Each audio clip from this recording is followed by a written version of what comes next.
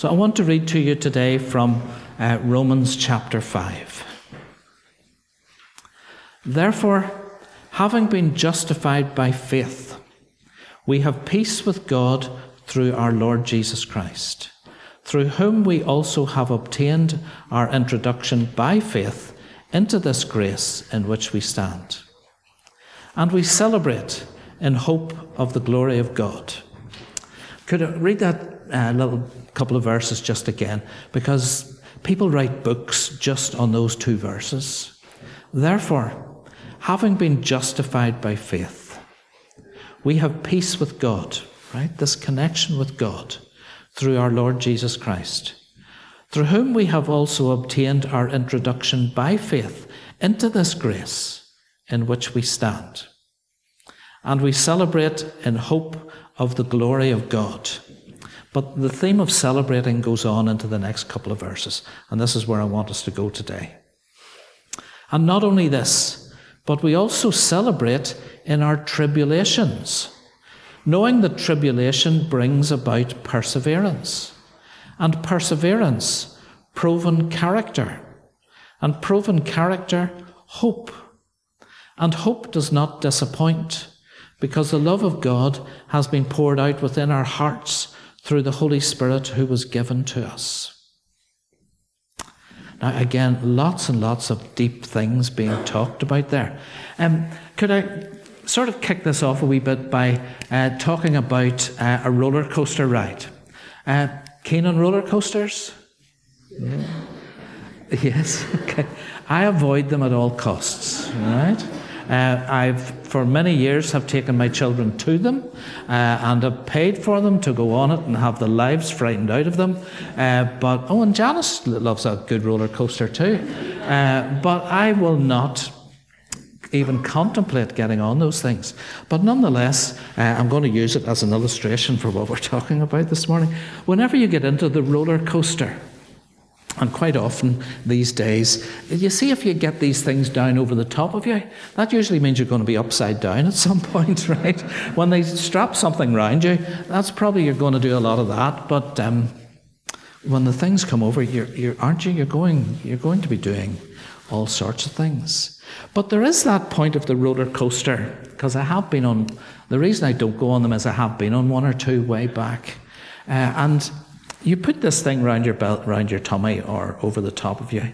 And for a moment or two, you feel quite safe, because as it starts to go, it's usually flat, isn't it? You know, it fools you by taking you slowly. You've got to work your way off the place where everybody got on, and then it usually goes up, and you're thinking, this is lovely, and you're looking out sideways and enjoying the view and everything that's going to happen, and then without any warning at all, of course, it throws you over the other side. But the roller coaster of life, just like the roller coaster in the fun park, begins with that feeling safe, feeling contented, going slowly, going along the flat, and then realizing you're starting to go up a hill. And I think many of our experiences of life, whether it's a new job, a new relationship, a new place to live, a new church to come to, a new stepping out in faith, a new deepening our faith, there's always a moment at the beginning of that this feels like such a good idea. It feels like I've got into the little truck or the little carriage. I'm safely in. They've checked that I'm safe. It's all good. There's a wee bit of this, but very soon you begin to realize, there's a bit of uphill with this, and then before you know it, you're being thrown all over the place. Isn't that our experience of life? And it happens with anything and everything, whether it is job or family or a new beginning or a new home or anything like that. Eventually, you begin to realize this is a roller coaster. Now, the question for us is, how do we respond? And how do we keep true to what it was that we thought we were starting? Yeah? And this is about our faith, but you can translate this into our lives in all sorts of ways.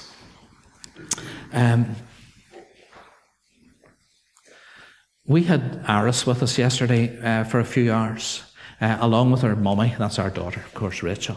And Rachel kind of sat down and said, "Oh, this is so hard. There is so much energy required." And the roller coaster thing did come into my mind. Yes, it seemed like such a good, and it is a good thing, of course. But once you're on the roller coaster, you're on it. It isn't easy to get off it. In fact, you should definitely attempt not to get off it once you're on a roller coaster. Way back in the summer, when I sort of introduced some of the thinking for this and mentioned Laura Muir, the Scottish athlete, and tried to think back to her last summer was this incredible summer of these 3 international global championships that she took part in that her coach thought no one can do. But a year before, they decided to set up a new program for her training companions, her psychology, her diet, everything that would get her there. And so at times when I'm preparing this, I kind of think back to what must it have been like a year ago now for Laura Muir as she launched into this campaign of changing her lifestyle and everything about her to try to get to where she wanted to be. And I did think around this sort of time, end of October, the joy of going out and running in the sunshine and training in the beauty and glories of along the sides of the rivers where she lives and everything else is beginning to get harder. It's getting darker. It's getting colder. She has a job as well, so she's having to fit this in. Things, the strains and stresses of life are pushing in around her.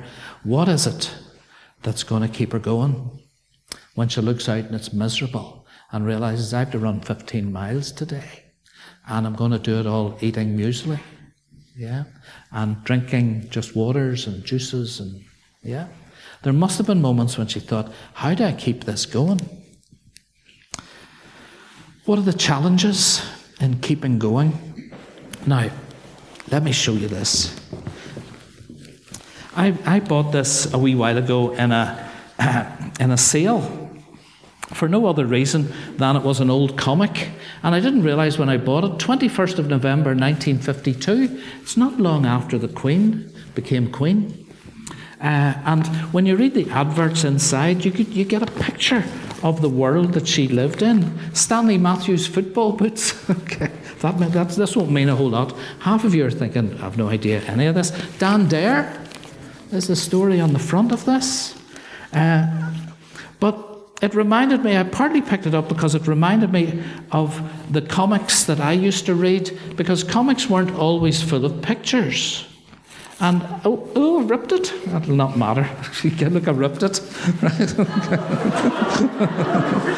It was ripped before I got it. Can I just say? Let me put it down. If anybody wants to come and look at it, if anybody even wants to come and take it away, you're more than welcome, because it's not a family heirloom or anything, this. I just picked it up in a sale. I said, sure, throw that in. It was about 10p. But stories. I used to get a comic called The Wizard, and some of the stories were just written. They weren't cartoon pictures. And there's one of the stories, now we're talking here, I'm 65, say I was about 10. We're talking 55 years ago. I remember clearly one of the stories, and I'm going to tell you what it was because it fits with this roller coaster. It was of a Scottish Monarch of the Glen is the closest I can think of. So it was, and of course this was back in the days when it was all about big strong men. And he was the laird, or was the person who was going to inherit whatever a laird would inherit, the glen, I suppose, the castle, the grounds, the estate, and everything else. But written into the, just for the sake of the story, no doubt, written into the agreement was that he had to compete and defeat the local Scottish Highland Games champion.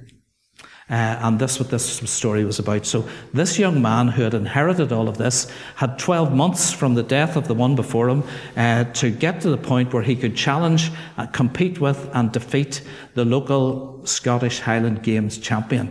And he went to meet this person who's a giant, and tosses cabers and throws rocks and everything else. And it's written into the agreement that this young man has a year to either defeat this person himself or find one who can. That sounded like a good start to a story. So every week was another story of how this young man went off to another village where he had been told there is a great champion, and if you can talk him into, he might be the one to defeat this person, right? So every week, for weeks and weeks and weeks, we read another story of how he went. And so I remember some of them. He went to a village where they were building houses. And the champion who was working away at chopping trees down and dragging logs said to the guy, I'll consider this if you give us a hand. So the story is all about how this young man starts to chop down trees and cuts them into logs and cuts the branches off them and drags them along the ground, helps to build the houses and everything else. But by the end of the story, he realizes that he is dragging more logs than the champion. So he thinks, this isn't the one. So the next week, he goes off to another village, and the stone bridge over the river has collapsed. And the champion says, I will consider being your champion for you if you help me fix the bridge. So this story is all about him lugging rocks, building them into the arch of the bridge and everything else. But by the end of the story, he realizes he is lugging around bigger rocks than the champion. So that's no good. And you can imagine this story going on. The next champion is trying to plough a field, but his horse has died.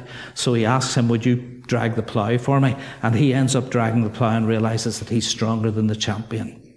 Another one was he had to swim across to an island and rescue people, and the champion said, I'm going to have to go and rescue this family because the boat is sunk and we need to get them back to shore. Would you help? And he ends up swimming faster. You can see how this is working out, can you? By the end of the 12 months, when he goes back and admits to the Scottish Highland Games champion, I could not find one to compete with you, so I'm going to have to do it myself. But by now he is the champion. Because every challenge has made him stronger. Every time it feels like it's going wrong, it's like it builds something into him. Because rather than running away from it, he feels he has to live in it. And it's partly because he has a greater end in sight. So it wasn't really that he wanted to chop down trees or build bridges or swim across lochs or whatever, but that he was looking towards an inheritance. So the sun comes up another wee bit. I very cleverly tried to make the sun a bit higher in each of these pictures as we're going on. Is that good? You wouldn't have noticed that, sure you wouldn't? Okay. All right.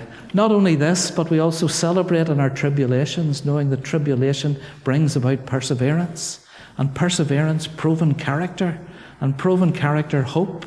And hope does not disappoint, because the love of God has been poured out within our hearts through the Holy Spirit who was given to us.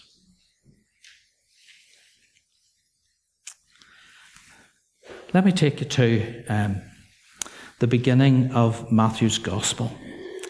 This is the list of the ancestors of Jesus Christ, a descendant of David who was a descendant of Abraham. From Abraham to King David, there were 14 generations. Abraham, Isaac, Jacob, Judah, Perez, Zerah, Tamar, Hezron, Ram, Amminadab, Nahshon, Salmon, Boaz, Rahab, Obed, Ruth, Jesse, and King David. From David to the time when the people of Israel were taken into exile, we've talked about exile lots, the following ancestors listed, there were 14 generations. David, Solomon, Bathsheba, Rehoboam, Abijah, Asa, Jehoshaphat, Jehoram, Uzziah, Jotham, Ahaz, Hezekiah, Manasseh, Ammon, Josiah, Jehoiachin. And that gets you to... Oh, it doesn't get you to anybody, right? And then from the time after the exile in Babylon to the birth of Jesus, 14 more generations. Jehoiachin, Shealtiel, Zerubbabel, Abiud, Eliakim, Azor, Zadok, Achim, Eliad, Eleazar, Mathan, Jacob, and Joseph. And Joseph, who married Mary, the mother of Jesus. Jesus, who was called the Messiah. 14 generations. Some very important stories in there. 14 generations,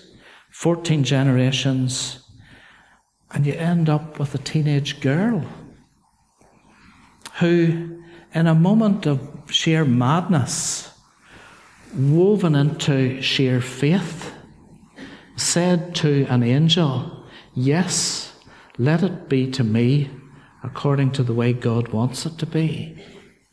That night must have felt like strapping on the seatbelt at the bottom of the roller coaster. It hadn't started to go uphill quite yet, although I'm sure she imagined this must be going to go uphill. Of course, she wouldn't have known about roller coasters. But the idea that, well, what else can I do if this is going to be the child of God? She steps into the journey of this. I wonder at that point, did she know that sort of family tree that includes Abraham and David and Ruth and Solomon and all sorts of stories of people? But it lands on her plate, and she starts her part of the journey. And before you know it, she's on a roller coaster. She has to withstand the criticism of her village and her culture. She has to give birth to this child after a long journey in a lean-to barn kind of shed somewhere in a back alley of a town which is on the outskirts of Jerusalem. She then barely has given birth to this child. It's only a little toddler when she has to run from the slaughter of all the children in that area, organised by the highest authority in the land, King Herod. She then has to live in exile in Egypt as refugees with her husband and son in a foreign land, not knowing the language or the culture or anything. And then when they eventually make their way back to Israel, she has to try to imagine what this is her son is talking about as a 12-year-old when he talks about being about his father's business. Mary, who then went on, her son is now in his early 30s. She's at a wedding, and she knows things about her son, and this wedding is going very badly wrong, and she almost pushes Jesus into the beginning of his ministry. It's described as his first miracle and the first sign of who he is. And then Mary then travels around with this group of disciples for the next 3 years. And the last we see of her is the Easter Passover weekend, when she's standing weeping on a hill, watching her son being executed, just for being the child that God had promised to her that he would become.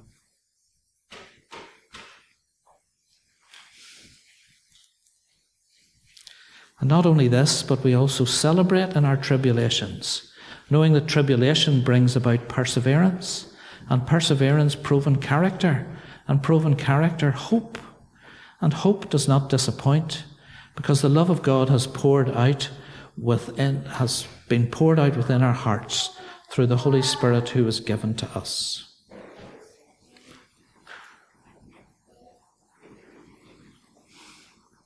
Could we say these words again that we said at the beginning? We have a strong city. Salvation will God appoint for walls and defences. Open the gates, that the righteous who keep the faith may enter in.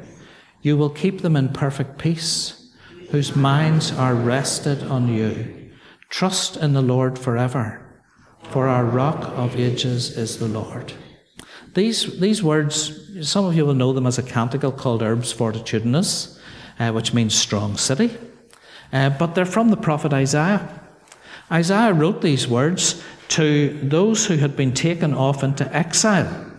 As we've heard, when the prophets were speaking to the people who'd been taken into exile, they had watched their city destroyed, this roller coaster that they were living on, where they saw the walls flattened, they saw their temple destroyed, and they were scattered in far corners of the known earth at the time. And they had to reimagine and cling to faith in a way that had never been expected of them before. And Isaiah sends this message out. They wrote these messages down. They would have been sent out with travellers around this invading empire, and to little clusters of Hebrews, of Israelites, who had started to form themselves into things called synagogues. They invented synagogues dotted all over the place, all over the world. And they used to gather there, and these things would have been read out to them. And these words of the prophet Isaiah sent to them from Jerusalem, that was no longer a strong city, it had been flattened. He says in these words, we have a strong city, but it's salvation in God that are the walls and the bulwarks. I heard some people say bulwarks was the old word for defences. That it's our salvation, it's our relationship with God and in God that is now the strong city. Open the gates of the city, that the righteous who keep the faith, who live in faith, may find the strength of this city.